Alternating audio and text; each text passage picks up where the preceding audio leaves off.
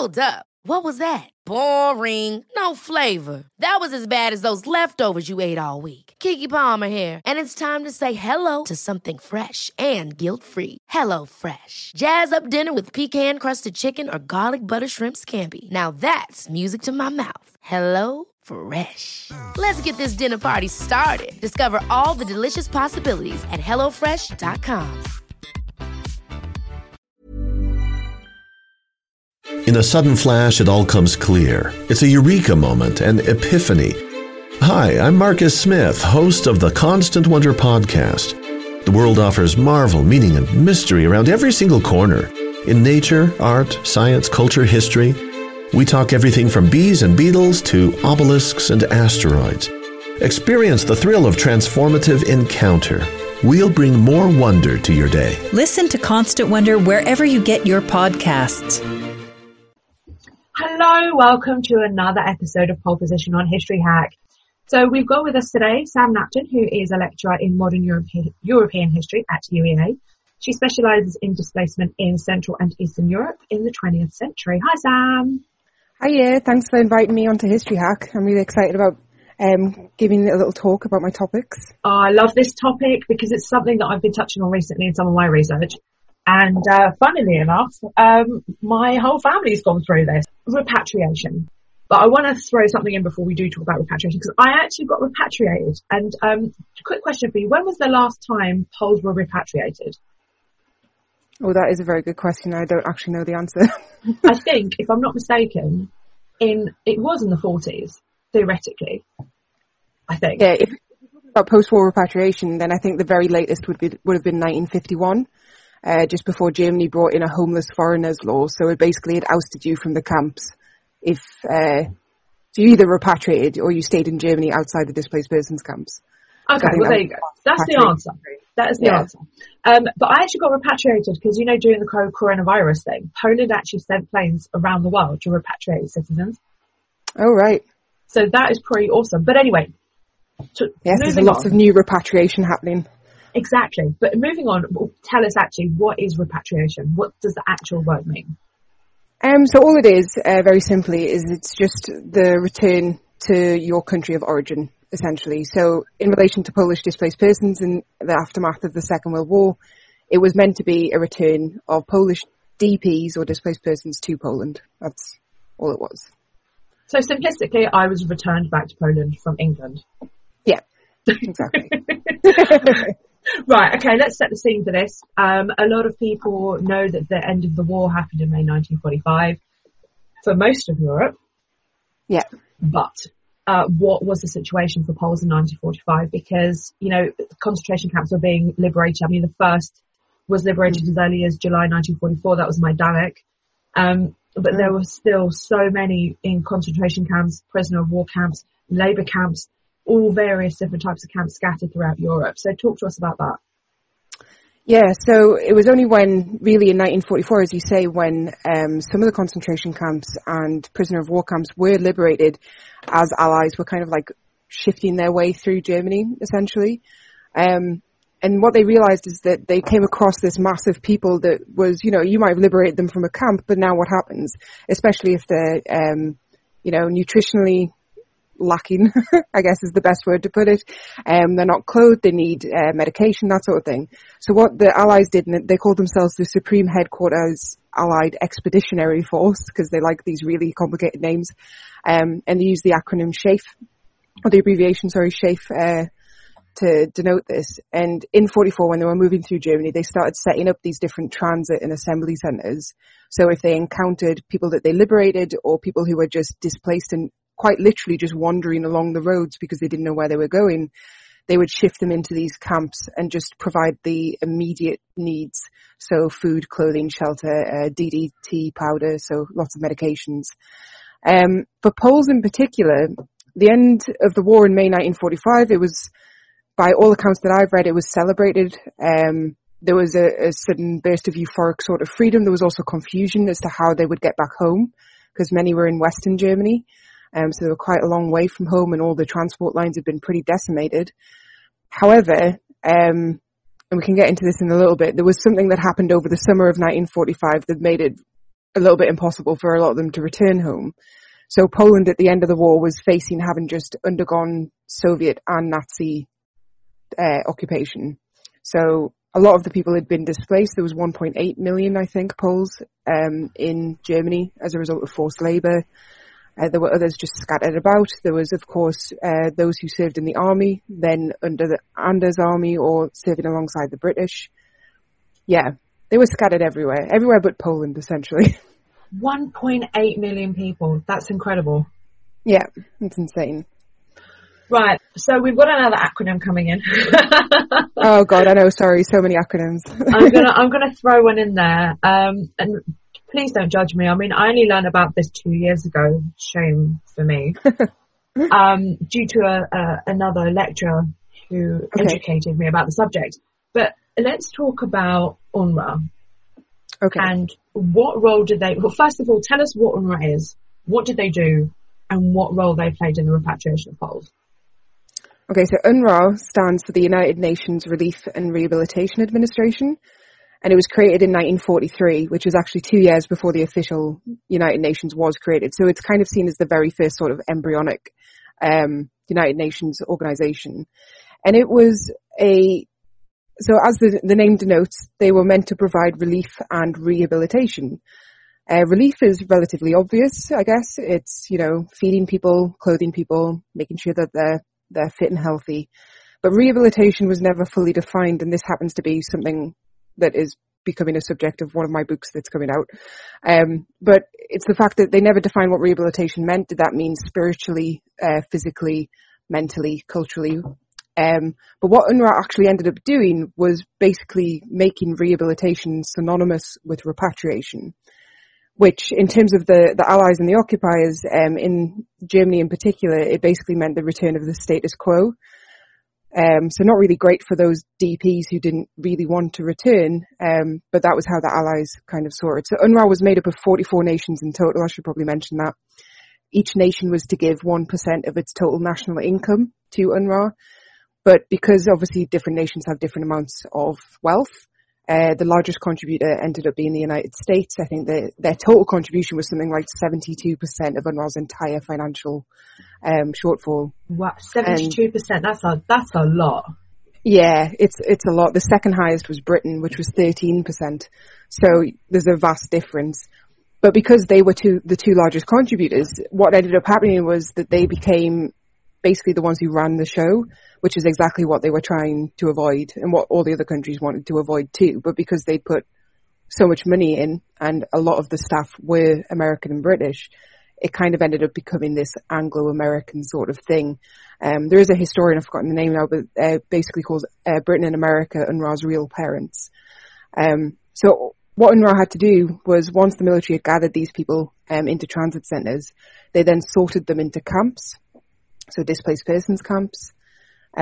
This very quickly turned into sorting them by nationality or perceived nationality, as they realised that there was a lot of infighting happening between various nationalities. I mean, for instance, if you were Polish and Jewish, does that mean you go into a Jewish displaced persons camp or a Polish one? And unfortunately, a lot of the DPs themselves weren't given the choice. The UNRWA staff just decided for them. So that was problematic. But it was up to UNRWA to really repatriate all these people. So they were meant to end in 1946, but they ended up going until 1947, purely because of the amount of issues they had with repatriating people back to their home countries. I've got to say, I came across some absolutely incredible photographs done by UNRWA of these displaced people throughout Europe. And what's the name of the photographer, the really famous one that went around Poland and Europe and took all those photographs? Oh, I'm drawing a blank. I know who you mean, because they also did a lot of photographs for the JDC as well, the Jewish Joint Distribution Committee. But I've forgotten. Sorry. No, that's fine. He's if anybody wants to throw that in for us, or else have a look at Google and at it. His photographs are absolutely incredible, and you see young people, youths, soldiers, all sorts of people travelling through, being repatriated, or food, for example, arriving in Gdańsk at the port. It's actually really interesting and weirdly artistically beautiful. It is, because it's the complete contrast a lot of the time of the people who, although they look disheveled, you can tell there's a certain sort of brightness to a lot of them. And then in the background, you've just got sheer destruction most of the time as well. It's quite unique. True. Very, very true. Right, so you mentioned just moments ago, before I decided to go on my little rant, people being put into, for example, if you're Polish Jewish, where would you go? Yeah. So this is quite important. So who was actually considered Polish in 1945? Oh, this is a question that is fraught with many issues. We like issues. Give us some issues. Well, I mean, apart from anything else, the people who were working for UNRWA, as I said, like, a lot of them were American and British, but, you know, there were people from various nationalities. But the American and British in particular did not understand the geography of Central or East Central Europe at all. So they didn't understand how, like, a Latvian would be different from a Lithuanian, or why it would matter, for instance. So what happened at the end of the war is the Allies sanctioned Stalin's want to change Poland's borders, which is the borders that we have for Poland today. So essentially, the easiest way I always describe it is Poland got lifted up and moved 150 miles west and then kind of plonked back down again. So all the Poles who were from eastern Poland, east of the River Bug, were all of a sudden either going to be made Soviet citizens or they had to move. And a lot of them ended up going to what is now, I guess, Western Poland, used to be Eastern Germany, to what is called the recovered territories, or what was labeled the recovered territories. But the people in the camps not only didn't, like, a lot of them didn't know this was happening, but then they didn't know how to navigate whether or not those who, if they were to be repatriated, would originally have gone back to east of the River Bug that was now Soviet territory, whether or not to just allow them to stay in the camps because that would put them in danger, or to class them as Soviets. Because the Soviet displaced persons were the only ones that had, at least for the first 6 months after the end of the war, or around 6 months, had to be forcibly repatriated. And that was another deal, essentially, that Roosevelt and Churchill signed with Stalin. The priority was to be given to Soviet displaced persons and Western displaced persons. So Western displaced persons, because, let's just face it, they wanted to prioritize Western peoples, and most of them were prisoners of war, so it would be like Dutch people, French people, British people, but then also Soviet displaced persons, because the Soviets, according to them officially, they had no displaced persons. They were just all... What? Yeah. Officially, so UNRWA never worked in the Soviet zone, because it wasn't allowed, because they didn't accept that they had a displaced person problem, even though there was about 2.2 million. So... I don't know how to exactly react to that, because, you know, Soviet prisoners of war was so hold on, they didn't acknowledge their Soviet prisoners of war. This is insane. They acknowledged that they were Soviet citizens and that they wanted to repatriate them, but they refused to call them displaced persons, because DPs was a term that was linked explicitly to United Nations subjects, essentially. So they refused to allow Soviets to be accepted under that umbrella term, essentially, because then it would mean that they could stay in UNRWA camps and not repatriate. So at the beginning of the war, the British and the Americans actually helped forcibly repatriate Soviets. And because of the border changes, it was very questionable as to whether or not they were Soviets. So some of them most likely were Poles. Yeah, there would have been, I think most of them managed eventually, after much complaining, from what I can tell, to get it across to these welfare workers working for UNRWA that they're not Soviets. They've never been Soviets. They're Poles. They just happen to have once lived east of the River Bug and now have no home to go back to. So they had the choice of staying in the camps, trying to resettle elsewhere, or go back to what Poland now deems the recovered territories, which is modern day Western Poland. So I've got another sub-question to throw at you for this subject. Sure. What about Ukrainians and Soviets that tried to pass themselves off as Poles? Did that happen? Oh yeah, that happened quite a lot. So Baltic peoples within the camps kind of very quickly got issued the sort of label of stateless. So they were allowed to basically stay in the camps and resettle elsewhere, because it was basically considered that they didn't have a home to return to. However, Ukrainians, it was a bit more contentious, and a lot of the time you would get some Polish DPs I mean, you wouldn't really get a Polish DP trying to act like a Ukrainian, but you would get Ukrainians trying to pass themselves off as Polish DPs. And this was normally accepted because unless you had a Polish liaison officer, which was someone who was meant to help you repatriate, how are they going to know the difference between Ukrainian and Polish if they can't even work out the geography of East Central Europe? I'm sorry to laugh. I'm sorry that I'm laughing. It's true though, like. But nowadays, most Westerners can't tell the difference between a Russian, a Pole, a Ukrainian, a Croatian, of course, yeah, a Latvian, a Lithuanian. It's just, to be honest. So imagine that in 1945. I don't think it's changed very much, to be honest. No, I have I have a huge amount of documents from this one welfare worker that I focus on quite a lot, called Rhoda Dawson, and in her like training manual book that like, so you know, her like scrap notes from when she got training for UNRWA, there's an entire page and it's titled Polish Language Training, and it's literally just like the extra vowels and letters of the alphabet that you wouldn't find in English, and then the phonetic pronunciation. Then there's a tiny little side note saying something like, this was useless when I got into the camps.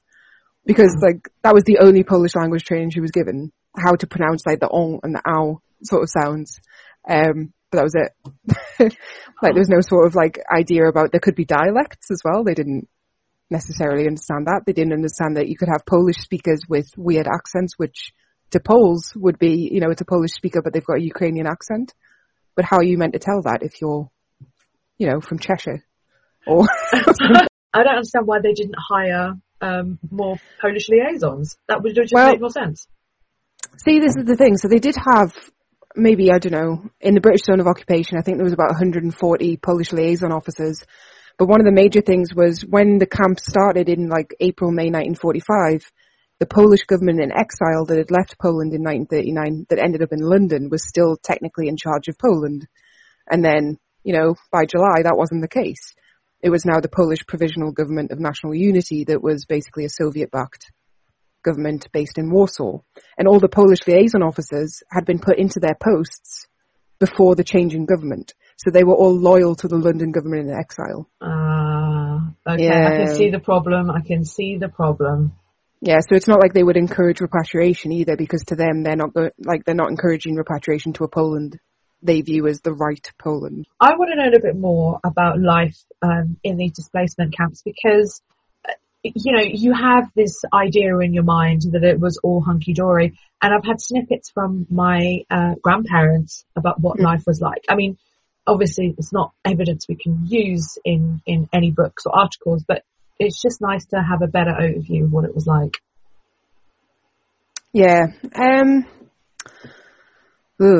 I don't know if, like, it's very hard to get a sense of exactly what it was like. I've read a lot of welfare workers' diaries and memoirs, and have now got wonderful access to some oral history archives that have just been brought to my attention that talks about what life was like in the camps. So I think it was very subjective. For a lot of people, though, it was problematic in the sense that sometimes if you were in a concentration camp, the concentration camp turned into a displaced persons camp. Yeah. So the literal space didn't change. And the only thing that changed was that instead of Germans basically controlling the camp, it was Americans or British. And when the Americans and British first got there, because everything was so chaotic, they instituted like permit systems. They also had rationing of calories. So you have I found a lot of letters from different Poles basically talking about how, the masters have changed, but nothing else has. Everything's still really grim. We're not allowed to go back home, and that's because this halt on repatriation, awaiting all the Soviets and Western DPs to go away, basically, had stopped Poles being able to repatriate. But they also weren't allowed to really leave the camps. They had to have permits to do that. And so for a lot of them, it was very grim, because it was kind of like you've been told that you've got freedom now because the war is over, but at the same time, in reality, you don't. People need to know where you are so that you could be repatriated should that time arise. But no one knew when that would be. So it was just this constant, like, longing for, like, an end point, essentially, that was just never there. So yeah, I don't get the sense that they were particularly pleasant places to go to. There was a very big sort of document that was put together in the end of 45 or the beginning of 46. It was commissioned by the Americans, and they sent this guy over called Earl G. Harrison to do a survey of some camps, and the things that he reported back was just horrendous. Like, there was still barbed wires, there was still like partially constructed walls that would be, you know, the sides of your room. A lot of places were just very big sort of barracks, and they used blankets to kind of divide everything into cubicles, just so you could have like a tiny bit of privacy. But I get a sense that it was a very much like, especially in the British zone, it was very much like a make-do sort of situation, because unfortunately, you know, the Allies had just bombed the crap out of it. So, sorry, bombed it. No, we can, it's fine, don't worry, you can swear on our podcast, that's not a problem. Just checking. But we'd bombed the hell out of it, so like there wasn't enough accommodation for the Germans themselves, let alone, you know, the millions of displaced persons that now had to be housed there, along with all the British military and UNRWA workers who were then getting brought in. And of course, the British military and UNRWA workers took the nicer digs, because they were there looking after the other ones, and they just kind of said, well, you know, you're going to live in an old SS barracks, and that's just how it's going to be. So I don't think they were very cheery places.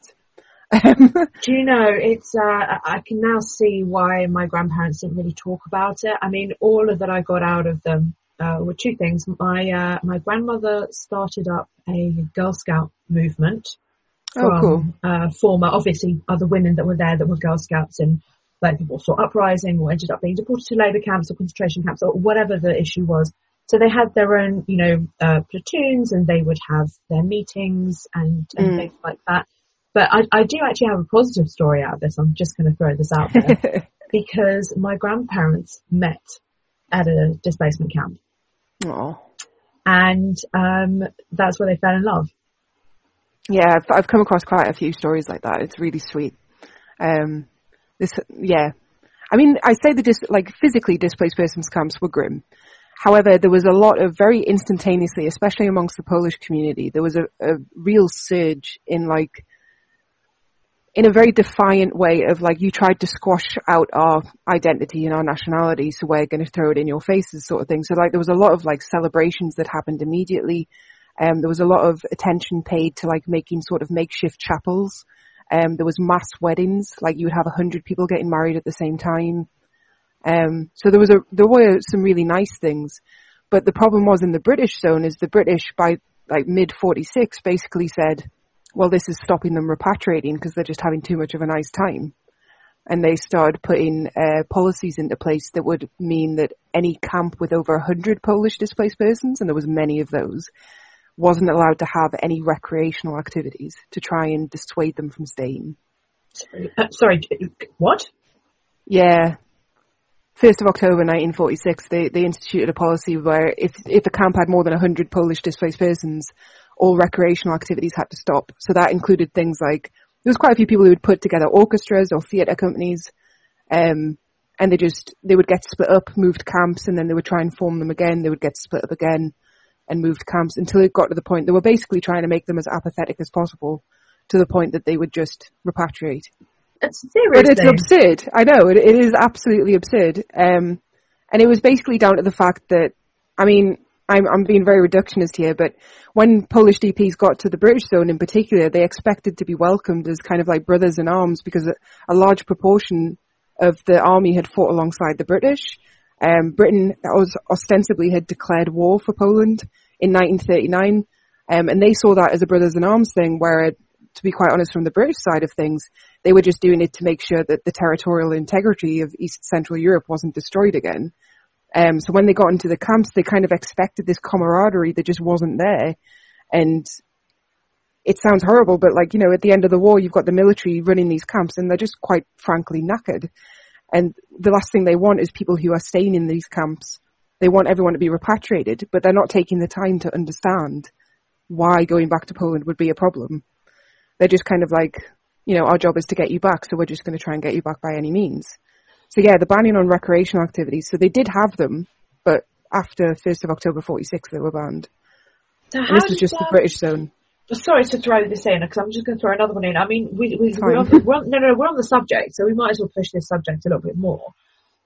So obviously the British don't want to understand why the Poles don't want to go back. But how did they treat the Poles? I mean, obviously there was no camaraderie, but was there any hatred or bad behaviour or good behaviour? Yeah, I mean, well, this is a very, like, I'm giving a very blanketed sort of, like, thing here. I'm not saying that no one in the camps wanted to understand, like, the welfare workers and stuff.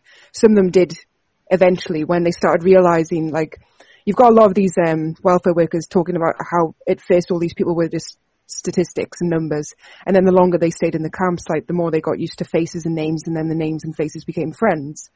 And it was only when they became friends that they started actually trying to learn from people why it would be problematic to go back to Poland. But obviously not everyone would stay in certain camps for long enough to even understand this. So you did have this kind of, like, everyone was so overburdened with the amount of work that they had to do and do it in a short space of time that they never actually paid attention to what the core problem, or what one of the core problems was. So I don't want to, like, I mean, I'm not, like, in my thesis I did, I was maybe a little bit morally judgmental of the way that the British treated the Poles, mainly because from my point of view today it just seemed really callous. But trying to put myself in their position, I can understand how they were totally burnt out at this point. But yeah, so there is, however, especially in military communications, so like Foreign Office and War Office communications, there is a lot of back and forth calling particularly Polish displaced persons troublesome or a nuisance, or the sludge that remains in the camps, I think was one quote. So it's kind of like devaluing them. Like they're seen as this troublesome nuisance, and that was literally the title of my thesis. They're seen as a troublesome nuisance in the camps because they're basically they're not being good displaced persons. So a good displaced person would be someone who does what the Allies want them to do and do it when they want them to do it. Whereas a bad one is someone who causes issues. And this was generally applied to predominantly Slavic people. And that was, I think, down to the ignorance of the Americans and the British in particular to just not understand what was actually happening. A good displaced person. I love that. It's like saying a good concentration camp inmate does as he's told. I mean, that's exactly the same way. It is, yeah. Like the official historian for UNRWA, this guy called George Woodbridge, he actually says it in because he's got like a 3-volume work on UNRWA that he published in 1950. And he actually details, the military only saw displaced persons as good and bad. A good one does what they want, essentially, and a bad one doesn't. So even at the time, they realized that this was quite problematic. Black and white thinking, really. Yeah, definitely. It's just like, it's very similar to debates that go on about refugees today, and asylum seekers. Like, a refugee is someone who is grateful for absolutely everything that the host society does and doesn't question anything. A bad refugee is someone who's like, well, actually, this isn't enough. Or I need something else because, I've got a particular illness, and people just, the first thing they do is just go instantly to this label of ungrateful. Yeah. Without any sort of, like, trying to understand where that person's coming from.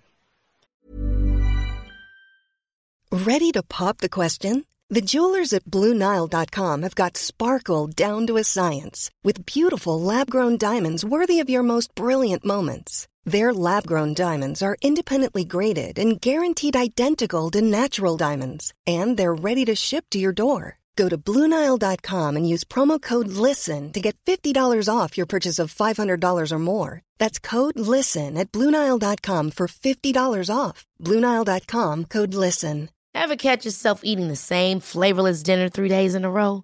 Dreaming of something better? Well, HelloFresh is your guilt-free dream come true, baby. It's me, Keke Palmer. Let's wake up those taste buds with hot, juicy pecan-crusted chicken or garlic butter shrimp scampi. Hello Fresh. Stop dreaming of all the delicious possibilities and dig in at HelloFresh.com. Let's get this dinner party started.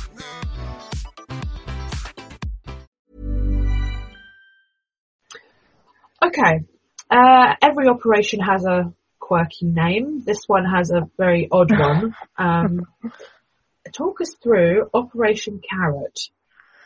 Oh, so Operation Carrot is one of those things that's like Marmite to me. Like, I absolutely love it because it's so ridiculous, but I hate it because of it's just horrendous. So Operation Carrot was created by UNRWA, and the leader of UNRWA at the time, the director, was Fiorello LaGuardia, the guy who used to be mayor of New York.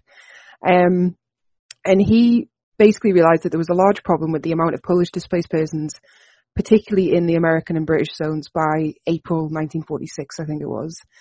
So he decided he was going to put an operation into effect to try and encourage repatriation. And he called it Operation Carrot, which is very sinister, given that the operation was to actually offer displaced persons extra food rations to encourage them to repatriate. So if you chose to repatriate, you would get 60 days worth of food rations, which to people who, for, the best part of it, like 6-7 years, had not had very good calorie intake, or been, nourished in any sort of way, 60 days worth of food is insane. So it was essentially like a lot of UNRWA welfare workers called it a bribe. And I think that's exactly what it was. They also put displays of what 60 days worth of food rations would look like on in camps, and then ordered people to walk past them so they could see just how much food they would get. I'm sorry. I'm just, it's like, look, move on. You can get all of this food. Yeah. They put on a display for a single person, which was like £90 worth of food. And then they put on a display for like a family of 4 so you could see how much you would get. And it was like 370 something pounds worth of food. Yeah. And then they ordered all the Polish DPs to walk past them one by one so they could see just what they were missing out on if they didn't return home. I'm actually speechless to some of the things that are coming out of this podcast today. Like marching people past food. I mean, where are we in a even in a prisoner of war camp? Pick one of the camps that these people have left. And they're pretty much, not exactly, because, obviously you don't have the fear and the terror, but these people have been conditioned into this sort of mindset. And they're now being I mean, I never came across anything like written by Polish DPs or welfare workers that said that there was ever any sort of physical abuse in the camps. There might have been the odd person or something, but I haven't come across it. But it was a lot of psychological warfare, essentially. One welfare worker talked about how in the bag of flour, I think at the end of the table, there was just loads of handfuls missing. So people were walking past this display and looking at it and then getting to the end and being like pocketing some flour just because they needed to get something out of it, essentially. It did initially have some success. I think like 17 or 18,000 people took up the offer. But then it was quite quick after the first month of it being successful that news from Poland of people who chose to return under Operation Carrot weren't actually getting their food parcels. Ah, okay. And that news filtered back into the camps. So anyone who was then thinking of doing it immediately decided not to. And this is insane in many ways because, especially in the British zone of occupation, food was a real problem in 1946. Not just for the displaced persons camps, but the British home front, that's when bread rationing started because we were struggling with food quite a bit. But we were also in charge of feeding the Germans. And the Germans at this point, from what I can tell from the contemporary sources, thought that, the British were purposefully starving them into submission because they were providing so little foodstuffs. And then here we have UNRWA being like, we're going to basically bait you into going home with food. So, Speechless. I'm speechless. So I'm assuming after hearing this information that some Poles tried to come back. I mean, when they got to Poland, obviously you have a whole different regime. So you've gone from one occupier to literally another. And I'm assuming some didn't want to stay. I mean, did they come back to the Allied zones? Some of them did. It's very hard to try and find official documentation, like, in, Foreign Office memos and stuff actually talking about this. It's very few and far between. But there were definitely accounts of people coming back, like in welfare workers' diaries and stuff. But the problem was that they then weren't accepted back into the displaced persons camps because a displaced person, according to the United Nations, like official definition, had been displaced by reasons of war or by force. So if they'd taken you back to Poland and you'd chosen willingly, I'm doing like little finger quotation marks here, to return to the British zone of occupation, for instance, you're no longer a displaced person because you've displaced yourself. So what would happen to these people? that's up to them. From what I can tell, they had to either just, I think they just had to like make do within German society. So it actually put them in a worse position, because then they were without like official help and in a hostile sort of host society. Sometimes they would ship them back to Poland again. Like if there was a transport train going and there was space, they would allow them to hop on board. But a lot of the time they just kind of went, well, you've displaced yourself. You're your own problem now. God, it's like a catch-22 situation. Yeah. You don't you? What would happen if you did? What would happen if you don't? Yeah, it was a very like final sort of decision. If you did decide to return to Poland, it was kind of like understood that is your decision. That's it. Which is why so many hung on in the camps as long as they did, because they didn't want to stay in Germany, most of them anyway. They didn't want to go back to Poland, so they were just kind of sitting there waiting for some sort of like resettlement opportunity to a different country to open up. So I'm going to throw a question in here that if you don't know the answer, we can cut it out. So what about Poles getting into England? How did that happen? So the first ever large piece of resettlement policy that was ever put into place in England was the Polish Resettlement Act of 1947. But that was specifically for those who had served in the army and their dependents. So if you were just an ordinary Polish person who had been a forced labourer in Germany, for instance, and you're in a displaced persons camp, you had no hope of resettling in Britain based on that act, because it was just for the military.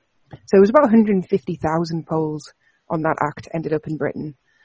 And then, because we're going to go back into strange operation names, in 1946, Britain realised it had a labour shortage and it needed to recruit people. So the first thing it did was go to these displaced persons camps. And they called it Operation Westward Ho. Because why not?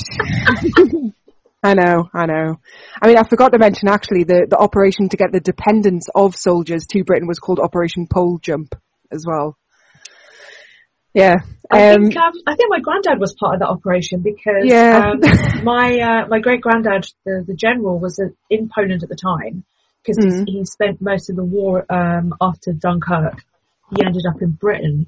So I'm assuming my grandfather and my grandmother, who they were fiancés by that point, they ended up in Poland because of that reason. In England. Yeah, England. Wow. Okay. Yeah, that's the one. that would have been Operation Pole Jump. Yeah.